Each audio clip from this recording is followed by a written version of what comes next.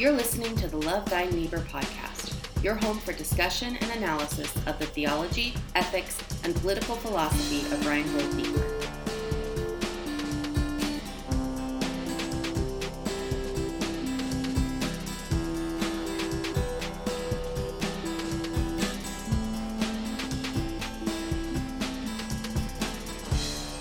Hello and welcome back to another episode of the Love Thy Niebuhr podcast, the only podcast that is exclusively dedicated to the theology, ethics, and political philosophy of Reinhold Niebuhr. I'm Cliff Bailey, and I'm joined by our other co-hosts, Zach Narrison and Aaron Duncan.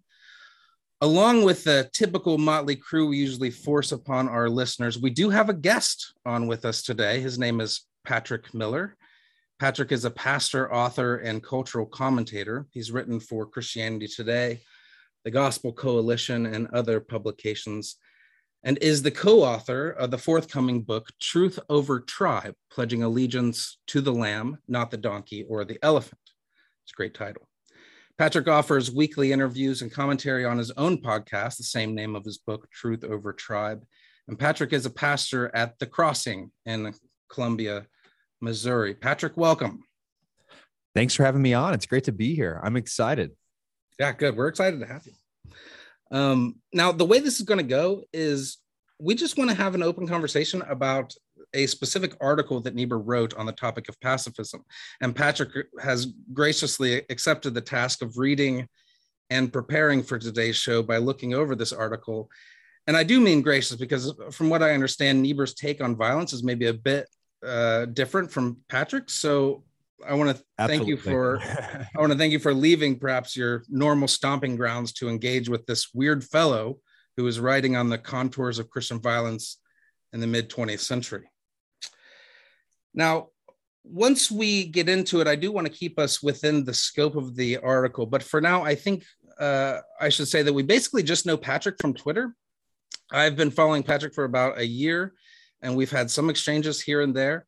But more recently, I believe Patrick has been working through the question of pacifism at his church. And so he's been opening questions up to the Twitter world, which is very courageous, in preparation for that church discussion. And this is where I know both Zach and I have engaged with Patrick on this specific question of pacifism. And since we were going through some of these issues on Love Thy Niebuhr, and Patrick, you were going through them at your church, Zach and I thought it might be good to have our worlds collide a little bit and see what we've all been learning through our respective experiences. So before we get to the article, Patrick, if you don't mind, can you give us kind of a snapshot on where you are at the current moment regarding your exploration of the topic of pacifism? I'm on a journey, man. I don't know if I've reached any destinations.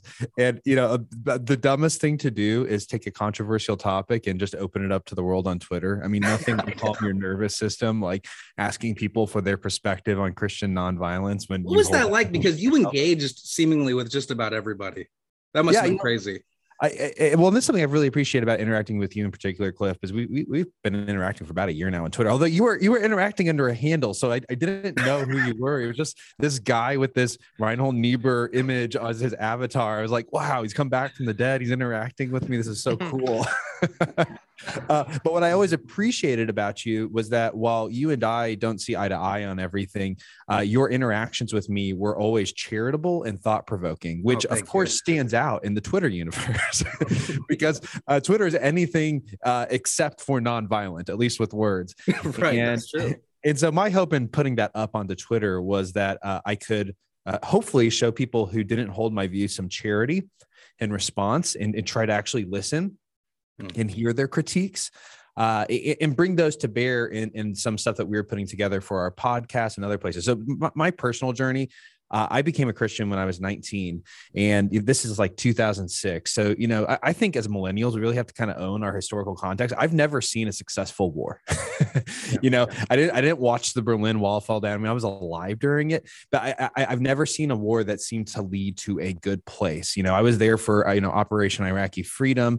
And so, I had friends who were graduating, they were going off to war, and I was certainly not anti-war by any means. But when I became a Christian and I started reading the Sermon on the Mount, I started thinking, gosh, Jesus seems to say some really strong things about our ethic of violence. And you put that together with the concurrent realization that what was happening in Iraq, that there really were no weapons of mass destruction, that this was kind of military venturism. All those converged together to have a major influence on me personally and moved me towards the side of Christian nonviolence. Later on, I got kind of obsessed with Augustine. And of course, Augustine is really the first Christian to baptize the pagan theory of just war and begin to talk about it from a Christian perspective. And he really won me over to his cause. And it wasn't until seminary years later that I was in an ethics class where my professor was trying to defend just war. And I think maybe because I'm a contrarian by nature, he somehow in his defense convinced me that he was wrong. so I flip-flopped the decision the second time. And now I'm sitting rather uncomfortably, maybe 55% or 60% in the camp of Christian nonviolence. I don't think there's an airtight argument on either side. There rarely are in ethics. And so I've really been interested in hearing from people like you. And I love reading, Niebuhr's essay on this topic because they really challenge me personally. I didn't read his article and think, well, gosh, I've got all the answers to the, profound questions that he's raising. I think these are challenging questions and they don't have easy answers. So that's where I'm at. That's me on my journey right now. Very cool. So you've been doing something at your church, and I think that's what the Twitter thing was about. This is coming through Zach, by the way. So I haven't confirmed that through you, but what caused your interest in that question now specifically? That's great. I mean, it's the war in Ukraine. I mean, I view current events as opportunities for, theological and ethical improvisation. I think that's how Jesus and the Apostle Paul and the early disciples leaned into the problems that they faced. They were constantly facing new contexts, new problems, and they had to figure out what's it look like to, play the melody of the kingdom of God over these different chords in this different place. And it's kind of this jazz thing of like, okay, it's going to sound different, but we're playing on the same notes. And so as this situation was unfolding in Ukraine, me personally, this was the first time I'd been faced with a war where it just seemed clear there's a good guy and there's a bad guy. Yeah. I mean, really, in my lifetime, I cannot think, even think about things like in Syria, there were so many good guys and bad guys that it was so unclear that it was hard to pick sides on this. Or when you think about the war against terror, well, yes, there was maybe good guys and bad guys, but they weren't nation states. Yeah, that's and right. so it was hard to, have a protracted war against them. So I don't want to get too far into the weeds yet, but even this war, it might seem like it's very clear, but these Russian soldiers really don't know what they're doing there. Are they really kind of the embodiment of evil that we think that they are? It still seems extremely gray, right? Even in something that maybe Ukraine soldiers, who are maybe committing some war crimes. Right, exactly. Now. Yeah, possibly. And the treatment of POWs. Yeah, I mean, war is never, it's never that clean. And we went through, last week we read Obama's Nobel Peace Prize speech. And he talks about how, one of the tenets of a just war is that you minimize civilian deaths. And he said, even if you take the most ethically justifiable war in our nation's history, World War II, nobody questions whether or not that was justified. Still in that war, more civilians died than soldiers. Mm-hmm. I mean, even the just war fails, miserably on that account. But anyway, I mean, speaking of World War II, if you all don't mind, let's go ahead and get into our article. In 1940, the world was holding its breath as it watched the Third Reich employ its devastating blitzkrieg across Europe, brutally toppling countries at a speed never before witnessed. The year prior, Nazi Germany took over Poland. By May of 1940, Germany had already rolled through France, already took it over. In September of that year, Nazi planes began bombing London and parts of the United Kingdom. The United States was not yet in the war and wouldn't be for another 2 years. Now, it is this same year that Reinhold Niebuhr picks up the pen and tries to put into words his turn from pacifism. And he does so writing the essay that we'll be discussing today. It's called Why the Christian Church is Not Pacifist. So I'll open us up with the first question, and this goes to anyone who wants to answer. And I think it's an appropriate first question, not only given the various views represented on today's show, but it's right there in the very first paragraph. Niebuhr says, and I quote, "Whenever the actual historical situation sharpens the issue," which is kind of what we were just talking about, this war sharpening this issue, "the debate whether the Christian church is or ought to be pacifist is carried on with fresh vigor, both inside and outside the Christian community. Those who are not pacifists seek to prove that pacifism is a heresy, while the pacifists contend, or at least imply, that the church's failure to espouse pacifism unanimously can only be interpreted as apostasy and must be attributed to its lack of courage or to its want of faith." We know what the historical situation was in Niebuhr's time that was sharpening this issue. To use his term, that war sharpened it. It made it clear in everybody's mind. This is something that we need to debate, and it split the sides. Today, I think we can all agree what sharpens the issue is Russia's invasion of Ukraine. But what is it about these types of historical situations that suddenly creates kind of such vitriol between these two sides to the extent that one would accuse the other of apostasy or heresy? Well, I mean, for me, like, I think that the circumstance is definitely a part of it, right? It's the war, like you're saying. But I think it's anytime that suddenly you are like faced with those possibilities. Like I said last week, becoming a father was probably confronted me more with the idea of like, would I be a pacifist or would I not be a pacifist? The idea of like, would someone break into my home and how would I respond to that? And I think I think Ukraine is really similar because I think that people in the West tend to see Western nations as a kind of a part of their overall, like as much as we wouldn't say they're part of our nation, we would say conceptually they're part of this Western project, whatever we want to call that.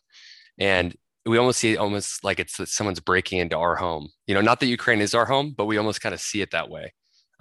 It was all of a sudden like, oh shoot, like this is a lot closer to home than like Syria and there's other reasons for that, underlying reasons. Probably there's some racial reasons and so on and so forth. But yeah, I mean, I think that a part of it is we think that they're breaking into our home in some ways or our project. I wonder if this is fair, specifically to the pacifists. I wonder if Niebuhr's being fair here, because from my experience the last few weeks, if anything, it seems like the pacifists that I've known, and Patrick, you might be able to speak to this more clearly. The pacifists I've known have actually been more empathetic toward violence while still maintaining their own position.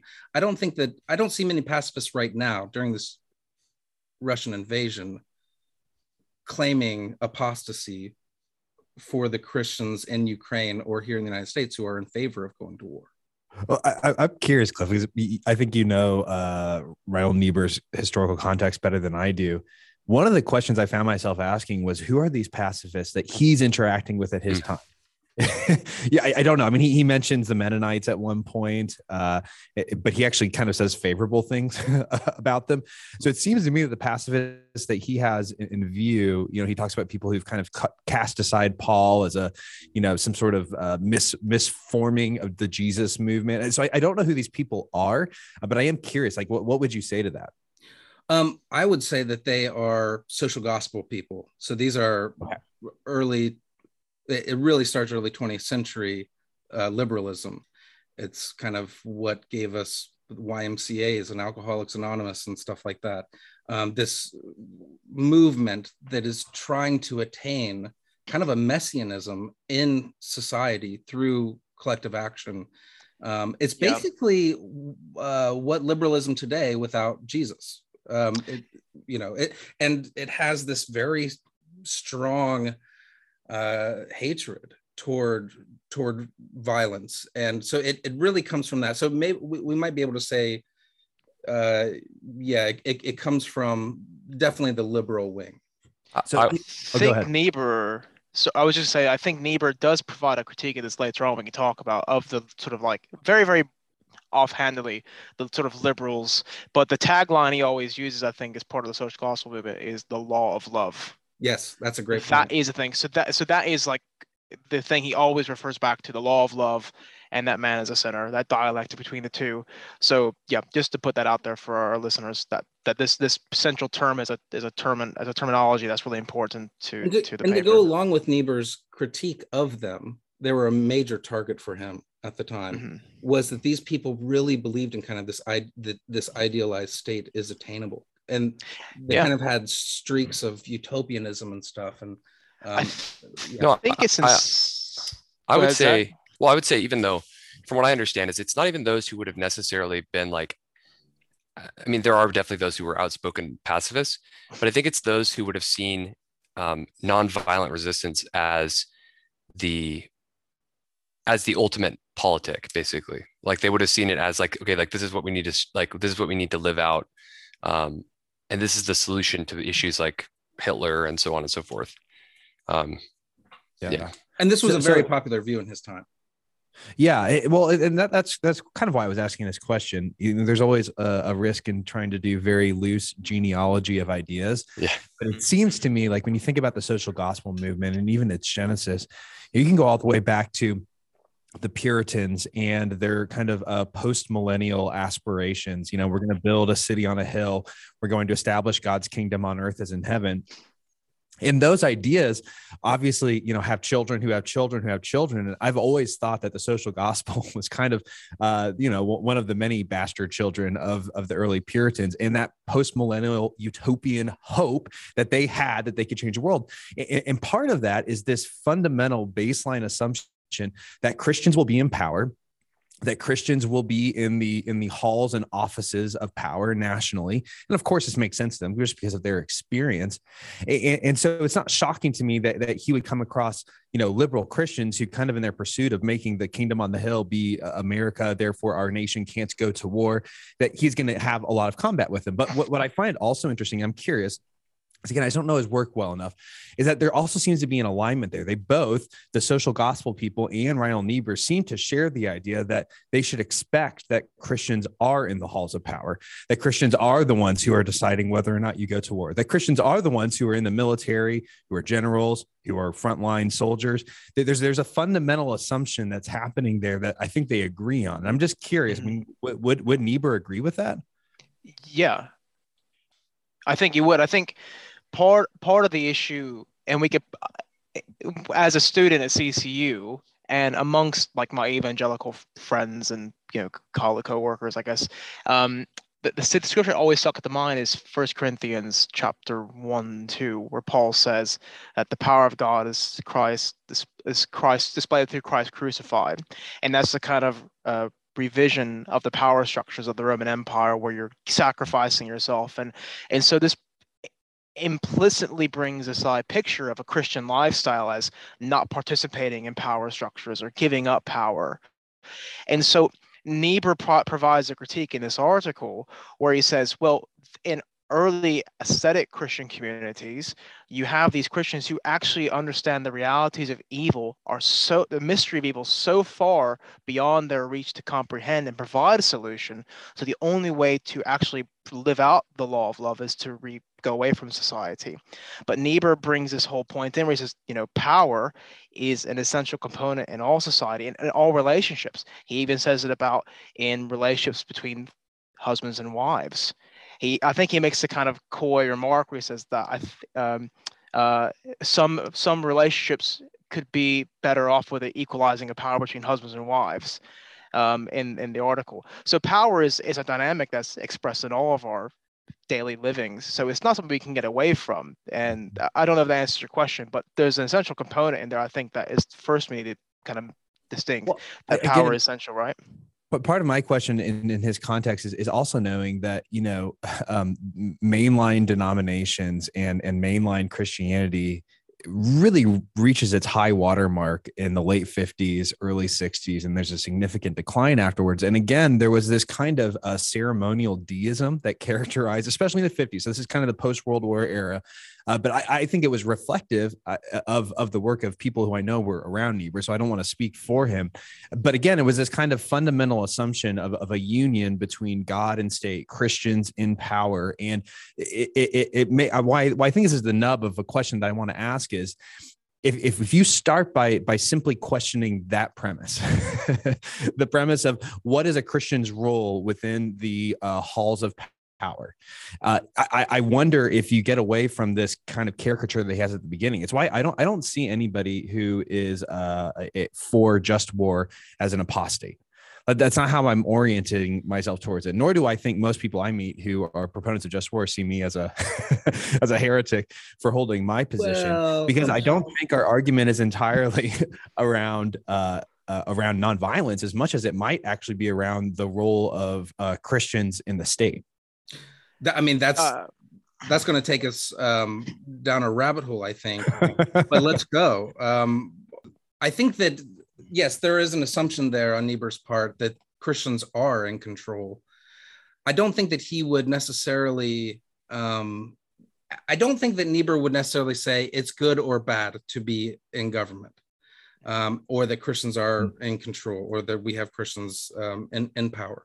He would say, kind of to use a Heideggerian term, you've been thrown into this position. You have this position, whether you like it or not. Christians are in this position. And we can say the same thing today of there are Christians who have power, not only in our government, but in our communities. How are they using that power? And you can't, kind of going along with what Aaron was saying, you can't really escape that power. You can leave office, but you still have some kind of power, power of, your own freedom and your rights and how you use those things, your own property.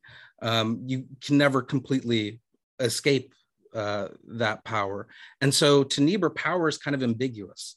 It's not good or bad. So I'd be willing to have that discussion about whether or not Christians should be in power at all. Is it some kind of a automatically corrupting force that Christians should stay away from? Yeah, I would also add, I feel like there's a sense to go off, kind of build off what Cliff's saying. I think also I would say, as I've encountered people on this issue, right? This issue of how do we deal with power and how do we deal with power over other people? There's definitely maybe not you're an apostate or you're a heretic, but there's definitely you represent some lesser form of Christianity, right? They maybe not go as far as to say that you're an apostate, but I definitely have received, like, it's almost like, it's just like, that's the easiest way to say it, is just to say, I've encountered people who definitely engage and say you represent some lesser form of Christianity. Well, I think that about all of you guys, obviously. Yeah.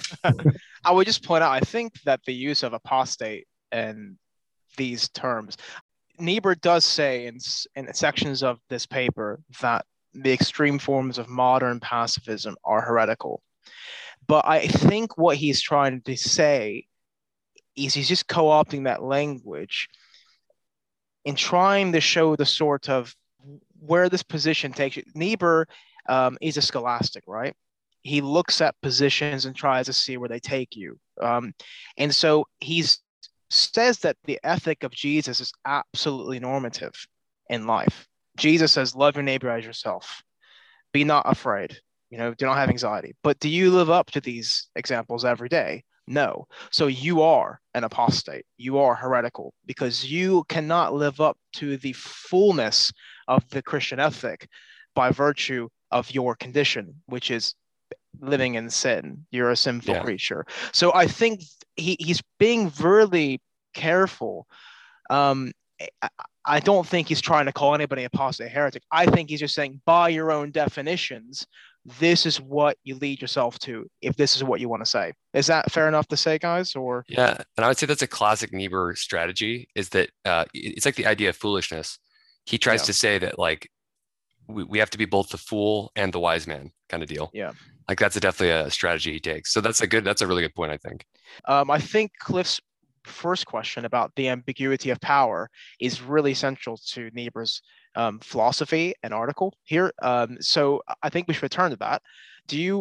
So Patrick, do you want to respond to that? Do you have any thoughts or comments about how you read the paper with that in mind? No. Or? I do have some thoughts here. And Let me just say, I think everything you guys said about power, the ambiguity around power, the fact that there's no such thing as escaping power, I would 100% agree. And I think one of the reasons why he has a hard time with the Mennonites, for example, he doesn't quite know what to do with them, is because they were attempting this. We're going to be entirely out of power, out of positions of power. And he critiques them rightly to say, no, it doesn't matter what you do, and whether it's in the family or it's in the community, you cannot escape power. And so I think that's totally right. And I don't want to advocate for a Anabaptist, Mennonite, Quaker position where you can't take office, you can't be involved in any power. That's not my goal. Mm-hmm. More of my question is, to use Daniel as an example, or Joseph as an example, if you step into power, there will be points where you draw lines, and those are ambiguities, right? I am positive Daniel and Joseph, if you were living in their life, there would be times where they weren't sure, is this the right thing or is this the wrong thing?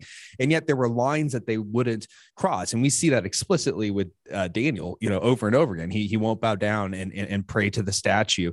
There's certain foods that he decides that he won't eat. But to the power point, so in other words, he embraces power, but up to a certain limit. One of my favorite parts of this essay, it's on page 42. I just thought this was spectacularly good. It's in the middle paragraph, but he says this. He says, justice is basically dependent upon a balance of power. Whenever an individual or a group or a nation possesses undue power, and whenever this power is not checked by the possibility of a criticizing and resisting it, it grows inordinate. And then one paragraph down, he says, a balance of power is something different from and inferior to the harmony of love. It's a basic condition of justice given the sinfulness of man. And what I liked about this is that he was highlighting the point. He's saying, look, in a sinful Genesis 3 world, there will be countervailing powers. And those powers actually hold each other in check. They limit violence by having power. And then what I love about it is that he differentiates that kind of power, which produces a certain kind of just order and peace, with the kind that I think he sees in the kingdom of God, which is a harmony of love. It's not countervailing powers entirely that are keeping people from killing each other. It is expressions of love that are doing it. But he's rightly acknowledging that in this world, in this life, it is countervailing powers that are limiting violence. And so I want to affirm that. My question then becomes, if a Christian steps into these institutions, these states, which are fighting and warring and holding each other in these kind of critical, the question then becomes not, will the states do that? I think the states will do that. I think the Bible is actually kind of paradoxical and agnostic about what states will do, right? Sometimes Babylon's a weapon in God's hand, and sometimes Babylon's getting judged for what it did in God's hand. And we have a paradoxical relationship to the state where we step in and there might be lines. And I suppose my question then becomes, yes, this form of justice exists. And yes, we do have to have nations that are holding each other in check, but are there lines that Christians cannot cross as they work within these governments? And I think that violence may be one of those lines that you cannot cross as a Christian. Well, then we would get into the question of what is violence, because when you have any form of power, we're talking not just the power. Like if you work in the criminal justice system, you are working in a system that has implicit powers of putting people, of restraining and confining human beings. That in itself is violence, or just even economic forms of violence. Even if you're working at the freaking, I don't know, the courthouse, and you are a part of a system that is maybe crippling people economically just because they ran a stop sign or something like that. I don't know, but all of a sudden we are now making value judgments about what should I be a part of that could be harmful to a person economically, physically, whatever. I don't see any part in government that is completely immune from violence on some level, if you're using that. Well, maybe the distinction to make is because it's when you enter government. But what about daily life? Because this is, I think, the distinction, because now you have to make certain decisions in a role that you've been assigned to. Niebuhr does give the example that, if we just take because non-violent resistance and non-resistance are not really distinctively absolute. They kind of mean the same thing to Niebuhr. But he says, if we take the position of non-resistance, then we end up oddly preferring actions made by Goebbels, Nazi leader over a general in an army who has more direct influence and action in a field of war, whatever, right? Because he's just manipulating a mechanism, a system, making decisions. Now, I guess my question to Cliff and Zach and Patrick is that, what is the difference between our daily individual lives, maybe private and public, and then entering into a public office and making decisions? Are they different, or are they the same thing?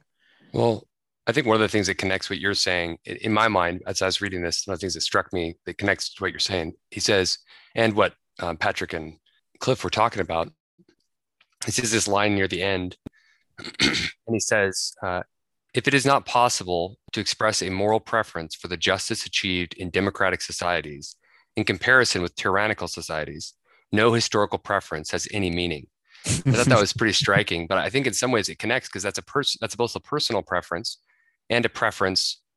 It's a personal preference in that, like, I think we should allow people and promote people choosing the justice which comes from democratic societies over tyrannical societies. But that democratic societies piece is achieved with violent coercion. The violent coercion is a part of that, a democratic society.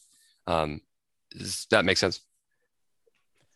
No, I think it makes great sense. And I think another section that he, again, is clarifying this same issue is towards the top when he's talking about how Jesus has an absolute ethic of non-resistance. Then he goes on and says, but it's not one of nonviolent resistance. He actually asked a question that I'm surprised no one ever pushes me on whenever I'm having these dialogues. He's saying, look, Jesus tells you not to resist any evil. He doesn't say anything about violent evil specifically. So when you start talking about nonviolent resistance, you've taken the larger scope of non-resistance, and now you've narrowed it down to one aspect of non-resistance, which is just violence. And this goes to, I think, your question, Cliff, which is you have to define violence. Like, are there forms of resistance that aren't permitted for Christians? Now, I would actually contend that I think Niebuhr's got Jesus wrong on this. I do think Jesus says, do not resist an evil person. But I think when you look at the passages that he's pulling out of Exodus 21, these are passages that in context are talking about violence. It's talking about violence to slaves, violence to pregnant women. And it says, you've heard it said, life for life, eye for eye, burn for burn, right? And saying, how do you respond to violence in the community of Israel? And so then Jesus turns around and says, how do we respond to this in our kingdom? And he gives some examples of, slapping the face, but then he presses it further and talks about going the extra mile. Now, here's why I think you can't make Jesus have a this is why I don't think you can say that Jesus had an absolute non-resistance ethic, is because of his own example. He resists the Pharisees in word. He resists when the people are trying to stone the woman. He steps into the gap. He resists when he comes into the temple and drives out the traders and the merchants. Jesus shows us there are forms of resistance to evil that a Christian is permitted to use, but the one that he focuses on when he pulls from that Exodus passage does seem to me to be the violent use of force. Now, I want to say with you, like, hey, democracies are better. It's the worst form of government except for all the others out there. I will take it absolutely over other forms. And I want us to participate. Again, my question just comes back to how far can you go in your participation? Can you take up the gun? Even if God gives the state the sword, has he given the Christian the sword with the state, right? Or is that one place where the Christian says, yeah, that's your state. I'm out though. Like I'm not in on this particular thing that you do. I'll do all the other stuff with you. So what I'm sensing here, Patrick, is we're not that different. It's really a spectrum question. And it really comes down to maybe that definition of violence. Would you consider, is economic violence a thing? So the definition of violence that I use it comes from Preston Sprinkle, which comes downstream from other ethicists and thinkers. But the way he defines violence is any act which has the intention of destroying another person. So he's trying to do there is say it involves intentionality and it involves destruction. Now it leaves a wide berth for all different kinds of resistance. You can imagine someone, maybe there's an old lady, she's walking across the street, a bus is going to hit her. I might run out and tackle her and break her hip in the process, but I saved her from the bus. Was that act violence? Well, no, because my intention wasn't to destroy her in the moment. Or the same thing with a doctor, right? When a doctor cuts you, is that violence? Well, no, it's not my intention to destroy you.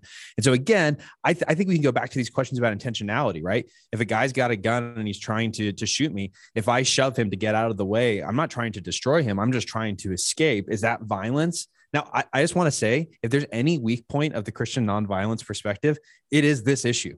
The definition of violence is so slippery, and you can mold and manipulate it, and it's kind of, in my opinion, the mirror image of just war theory, which is the slipperiest ethical system I've ever heard of in my life. Any war can be a just war. I actually appreciate it, and everyone brings it up because it's such a disaster, in my opinion, of ethics. And so I think you're asking me a question that I don't know I have a great answer for. I mean, I tried to give you a definition of violence, but you could press back, and I'd say, yeah, you're right. It is kind of it's going to get difficult from there. And I'm even thinking about, like, okay, you could not be intending to do harm, but you see something else that's better for the community. So in the long run, you could use the same justification that a doctor might use for chemotherapy to attack Poland. Like, this is going to kill us in the long term. Hitler's petrified of the Soviets. We better get them before we're going to hurt some people. There's going to be pain and suffering, but in the long run, it's best for Germany. And would you say it's on a sliding scale, though, of how you think about nonviolent resistance? It's like, I think about it in 4 tiers. First tier is nonviolence and self-defense. Like, if I'm the only person at risk, will I use violence to defend myself? And I would say with Augustine, who was, the inventor of Christian just war theory, who said, no, you do not use violence in self-defense. That is absolutely contrary to the Sermon on the Mount. And you could go one step further and say, what about neighbor defense? Like the guy coming in to kill my family or my next door neighbors, then can I use it? And maybe you have the lesser of two evil argument that you just said, right? Yeah, I shouldn't kill this guy to stop him, but that would be a lesser evil than letting him kill my family or my neighbors. And then, of course, I think the third layer is policing and how the state uses policing to coerce its own populace, which I think is a focal point of Romans 13. It's all about what happens inside the state. And then there's a fourth, which is military action. I'm only bringing these up to say Christian nonviolence, you could draw the line at any one of those stages and say that you're some form of a Christian nonviolent advocate. Yeah, you can. And this is a side, I mean no disrespect for this, but when you get to that point, why call yourself that at all? Well, I think that's fair. I mean, so I'm full bore, right? I don't think we should be involved in any of those 4 things. I think the fuzziest area is policing. And I say that because of Romans 13. If someone could convince me on any place where coercion seems biblical, I would say maybe it might actually be in policing. And I know that might sound strange and bizarre, and we could have that conversation. The only reason why I would say that we should say it is maybe twofold. We're in a church context right now that has just lost its mind about violence. I've sat in rooms with pastors who made jokes on stage saying, I've got a gun in my house. Don't come into my house. And I don't know that you're there, because if you do, I'll shoot you because you're going to try and kill me. Right. That's what I think you're going to do. I'm in text chains with Christians, deeply committed disciples of Jesus, who are saying, I stand with Will Smith. I don't want to live in I don't want to live in a world with someone where someone can insult my wife and they don't get slapped. So you find that there's some value in simply making the statement, I am nonviolence, to kind of oppose the glorification of violence in our society. Yeah. Like, just that statement right there draws a line between us and them. I think that makes sense. You might find some solace in the last thing that Niebuhr says in the article, which we quoted last week. With Anthony, Niebuhr says, let's pull it up. He says, it is a terrible thing to take a human life. The conflict between man and nation is tragic. If there are men who declare that, no matter what the consequences, they cannot bring themselves to participate in the slaughter, the church ought to be able to say to the general community, we quite understand the scruple and respect it. It proceeds from the conviction that the true end of man is brotherhood, and that the love is the law of life. We who allow ourselves to be engaged in war need this testimony of the absolute is against us, lest we accept the war of the world as normative, lest we become callous to the horror of war, unless we forget the ambiguity of our own actions and motives and the risk we run of achieving no permanent good from this momentary anarchy in which we are involved. So, I mean, I grew up in Cincinnati in evangelical context, and I heard all the same things as you, Patrick, with, pastors and Christians from different political springs, and being almost like in love with violence on a weird scale. But it seems like Niebuhr is trying to temper our attitudes towards it. So I even had this question myself: would even Niebuhr call it just war? Yeah. Oh, interesting. I think because it seems like I don't think he saying, would. Yeah, maybe saying necessary war. I like Niebuhr a lot more now that you said that. Well, so because he says this, that the Christian faith ought to persuade us that political controversies are always conflicts between sinners and not between righteous men and sinners. Yeah.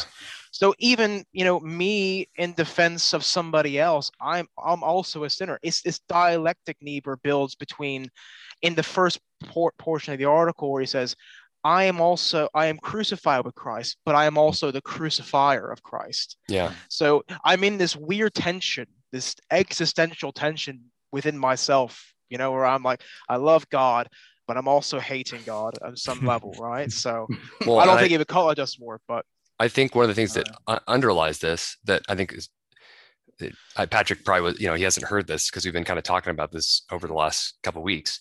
I think that what I see in Niebuhr when I'm reading this is that he still has a certain social gospeler inside of him. He still thinks that we can create a more just society.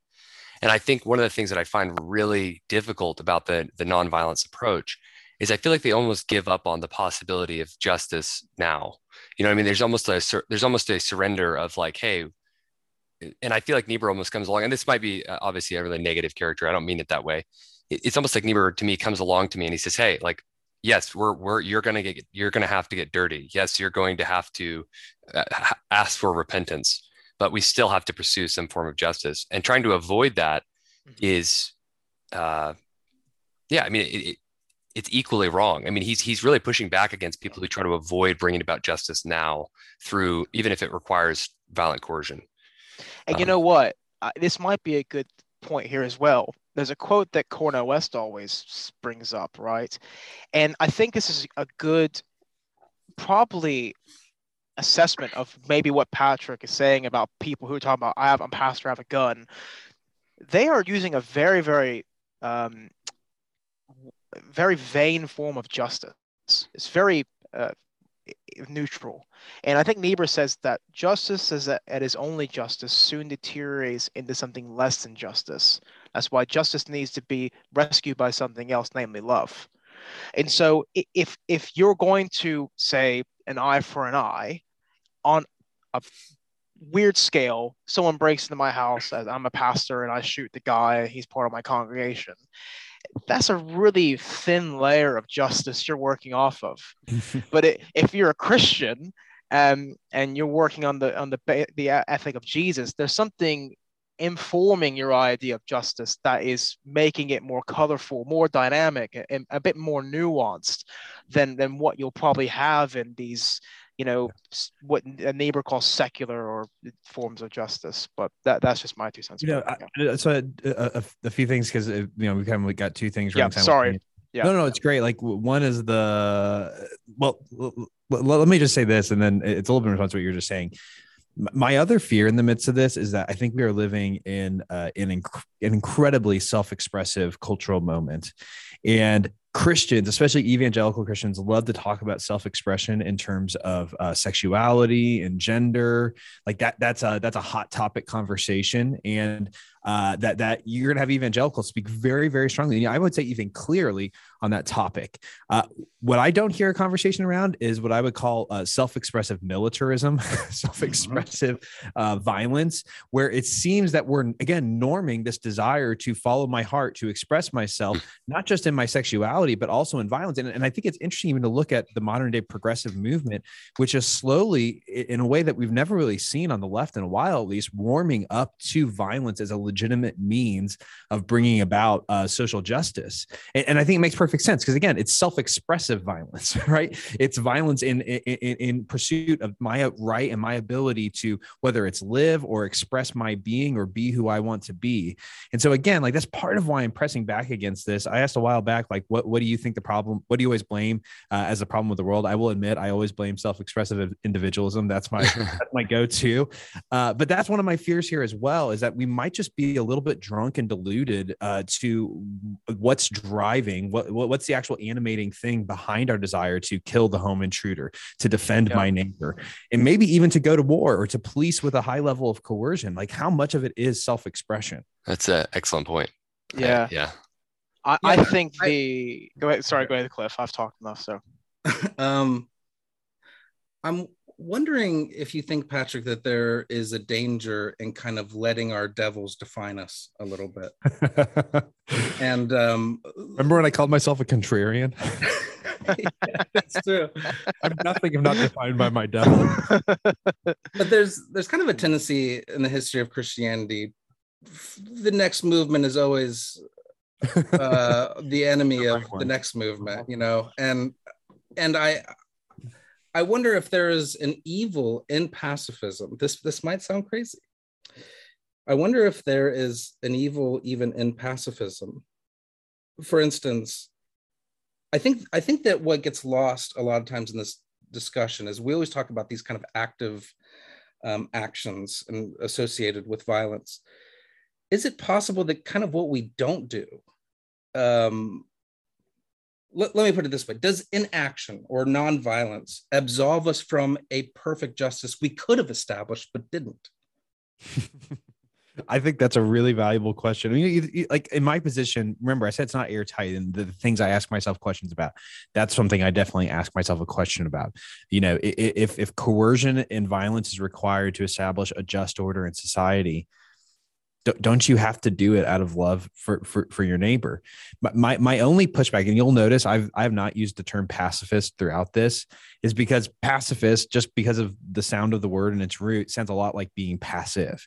And there's definitely a tradition in pacifism of a certain kind of passivity towards violence, maybe even a attitude internationally of, you know, we're non-involvement. We're not going to be engaged, which is, by the way, you know, obviously what Niebuhr was responding to, the U.S. not wanting to be engaged with what was happening in Europe. And I would just press back, even if I'm wrong about whether or not Christians can use violence, I don't think that we should minimize the power of nonviolence in changing conversations and ending cycles of violence. I mean, it's a simple reality that what Jesus said about living by the sword and dying by the sword isn't just an individual. I think it describes, you know, the last century of, you know, terrible bloodshed. And yet we can find movement after movement. There's ones everybody knows about, you know, Gandhi, and obviously you could talk about Martin Luther King. But even, you know, in World War II, the most successful movement in rescuing Jews was in Bulgaria, and it was a nonviolent movement. They rescued 48,000 Jews.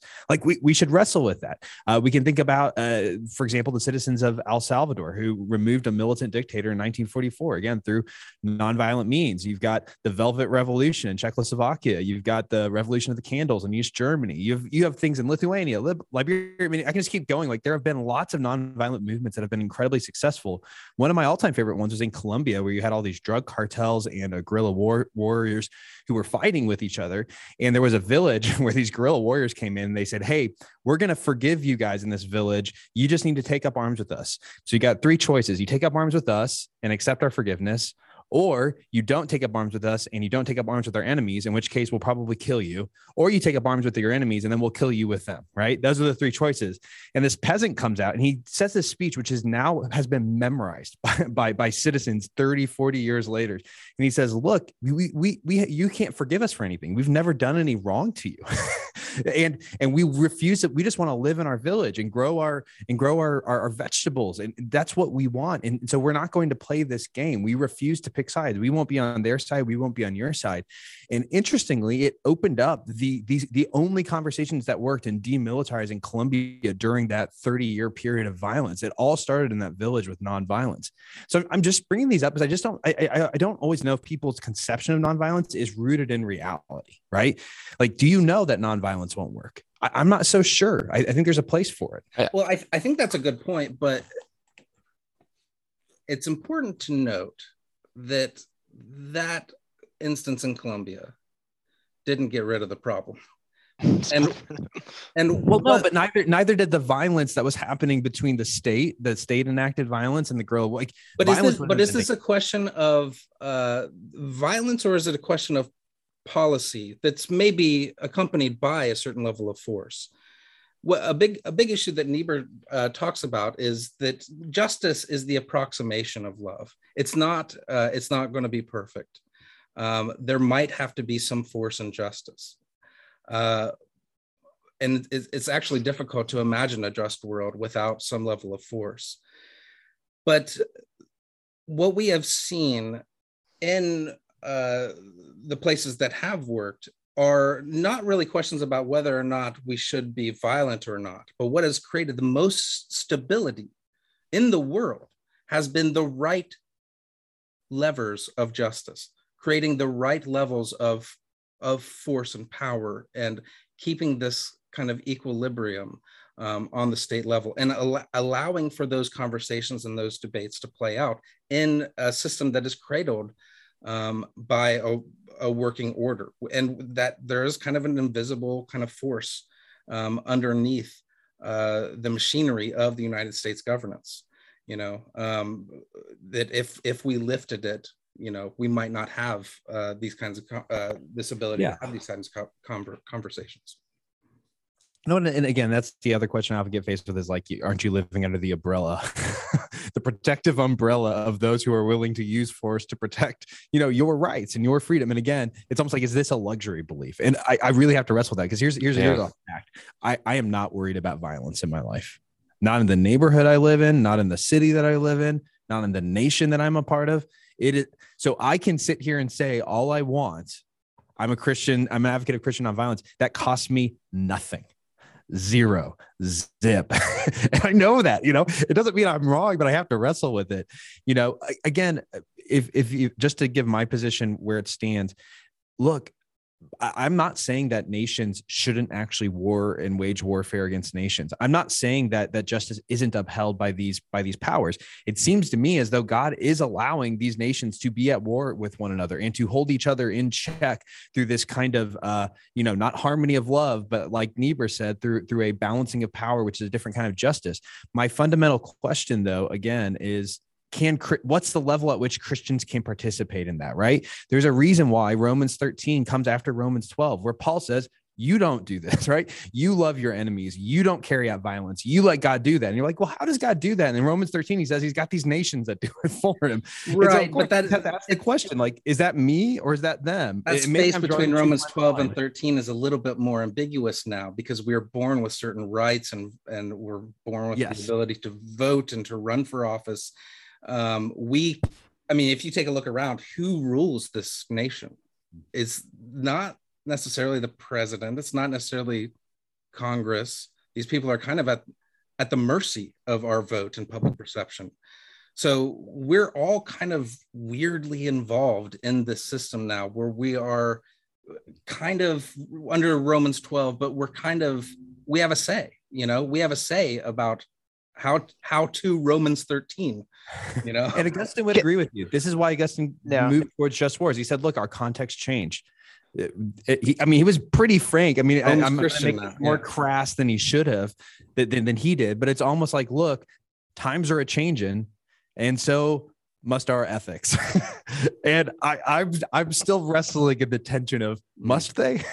May I make an observation real quick? It's just something that you said, Patrick, and I think maybe the course for our discussion as well. When we began our discussion, we were talking about the ethics of Jesus. Yeah. And pacifists really, I'm Christian as well. We're all Christians here, I guess. Maybe not Zach. Zach, are you a Christian? I don't know. I've been wondering, that beard, man, too long. Anyway, so we begin our discussion between pacifism and Christian violence with the ethics of Jesus. It's absolutism, it's normative character and nature. But now we've changed our discussion to, and I think maybe Cliff's question about, is it a policy difference? But now you're talking about with your examples you've given, the utility of nonviolence. Mm-hmm. So you've tried to, your earlier questions were, can I be in these positions and make these decisions? But now you've removed yourself from those positions, theoretically, and now you're commenting on the utility of nonviolence in those situations. So it's like you're not almost even commenting as a Christian at this point, but you're providing a political commentary. So aren't you already in the business of participating in this violent, forceful situation by inserting your comments? Because that is the issue with, I mean, post-Christian pacifism. Is it a complete removal from society, the state, or how do you account for the ambiguity of living within this sort of social network we live in as a Christian who holds that view? I think that's a great question, and I want to start by saying I think that faithfulness to the ethic of Jesus is top priority. Yep. And then we can talk about utility, what works, what doesn't work. Part of the reason why I often say those things is because I found that the conversation moves very quickly from Jesus's words, because frankly, those are losing grounds for your position. To the utility question, right? Like someone else saying, well, how else? And Niebuhr does it, right? He's like, he flat out mocks people who think, he says, 30% of England refuses to go to war, and that's going to break Hitler's heart. And so that's why he's not going to keep dropping bombs over London, right? Yeah. He mocks it, right? And so he's mocking the position as something that does not have utility. That's part of his point. And so I bring up utility just to say, hey, I think we should be a little slower to question that. Also, B, though, I'm different than Niebuhr because I don't expect Christians to always be. I'm a chastened evangelical who has watched Donald Trump ascend, who's watched people I personally know enter into halls of power, and I've seen the way it corrupts people. And so I am in a different position too, because I'm willing to say, yeah, states are going to do that, but they'll live by the sword and die by the sword. Babylon rises, Babylon falls. So be it. Our role is to be faithful in the midst of it. Now, you're asking a great question about my participation, and of course, I've drawn lines. Like I will not use a certain form of violence. That's where I draw the line. But of course, I am part and parcel of it, right? And I don't know where those lines are, right? Like if I'm in the military providing medical service, am I now, a part of what's happening because I'm healing soldiers who are then going to go back into war? Like those kinds of questions are really important. I often think it's easy to change the topic to get clarity. So, for example, you could ask the question: Should Christians be, actors on the Game of Thrones set, where they're going to have, pornographic sex scenes, right? You want to be an actor, but like, are there lines? I would say, yes, you should be in Hollywood. Or should you be a cinematographer? Yes, you should be behind the camera filming, but are there lines that you won't cross, right? And you have to be creative in the moment. Like maybe you have to say, hey, my buddy's coming in, you can give him my salary for these episodes so he can do it, but I can't do this one thing. And of course, someone could critique that person and say, by even being a part of it, you're caught up in it. And that would be kind of more of the Quaker Mennonite approach. And I'm disagreeing with that, right? Like I'm trying to take this kind of tension laden position of saying, be involved, but have lines. And my lines might be wrong. Yeah. And I think Niebuhr's point is that you can't not be involved. You're already involved. Yeah. I was about to say, I think that Niebuhr, if he had horrors anything from this, it's inaction, right? Near the end of the thing, he says, the fact is that we might as well dispense with the Christian faith entirely if it is our conviction that we can act in history only if we are guiltless. You know what I mean? Because that's the common belief, right? We need to stay out of it because it will like stain us. We'll be stained by these positions. We'll be overcome by their evil. And but so it's almost like not about utility as much. I mean, I know that he brings in utility, but I think over and over again, what he's hitting on is the people who want to take inaction towards these issues, even more than I think he's pushing back against even more than he does nonviolent resistance. I think he's pushing back against those who want to just stay out of the fray. They want to just like, hey, like if I just don't occupy these spaces, I will remain guiltless. But Niebuhr's continually coming back and saying we're all guilty. And evangelicals are notorious for doing this on a lot of issues. You know what I mean? Like that, So that's why I would say, like, whilst I appreciate the example, Patrick, I think it's a quite maybe not entirely comparable. Pleasure in sex and pleasure in war probably lead to a different psyches. If someone's having a great time killing people in war, it might not be the most savory person to be with. But that's just my comment. But a good point. And I think Zach was right that I think Niebuhr is after the people who live kind of under the illusion that they can somehow escape this and not be a part of it. When in reality, I think Cornel West makes the point that in Democracy Matters that we are continually benefiting from the spoils of war in this country. Our entire lives are in some way connected to not only war, but enslavement, sweatshops. There's a litany of evils that we are attached to just by the things that we buy. You cannot completely detach yourself from the evils of this world and stand outside of them and then pretend that you are advocating for this pure ethic, that you are somehow above it all. And by simply not like voting for the pro-peace candidate, that somehow absolves you, and somehow takes you out of that context. But that's kind of illusion. So Patrick, any last words? You got anything you want to plug or anything like that? Yeah, my co-host on Truth Over Tribe, his name's Keith Simon, and he vehemently disagrees with me on this subject. We've spent years now arguing over this. Maybe we should have him on. Yeah. I'm actually going to recommend this to him, right? Because a lot of what you're saying in terms of the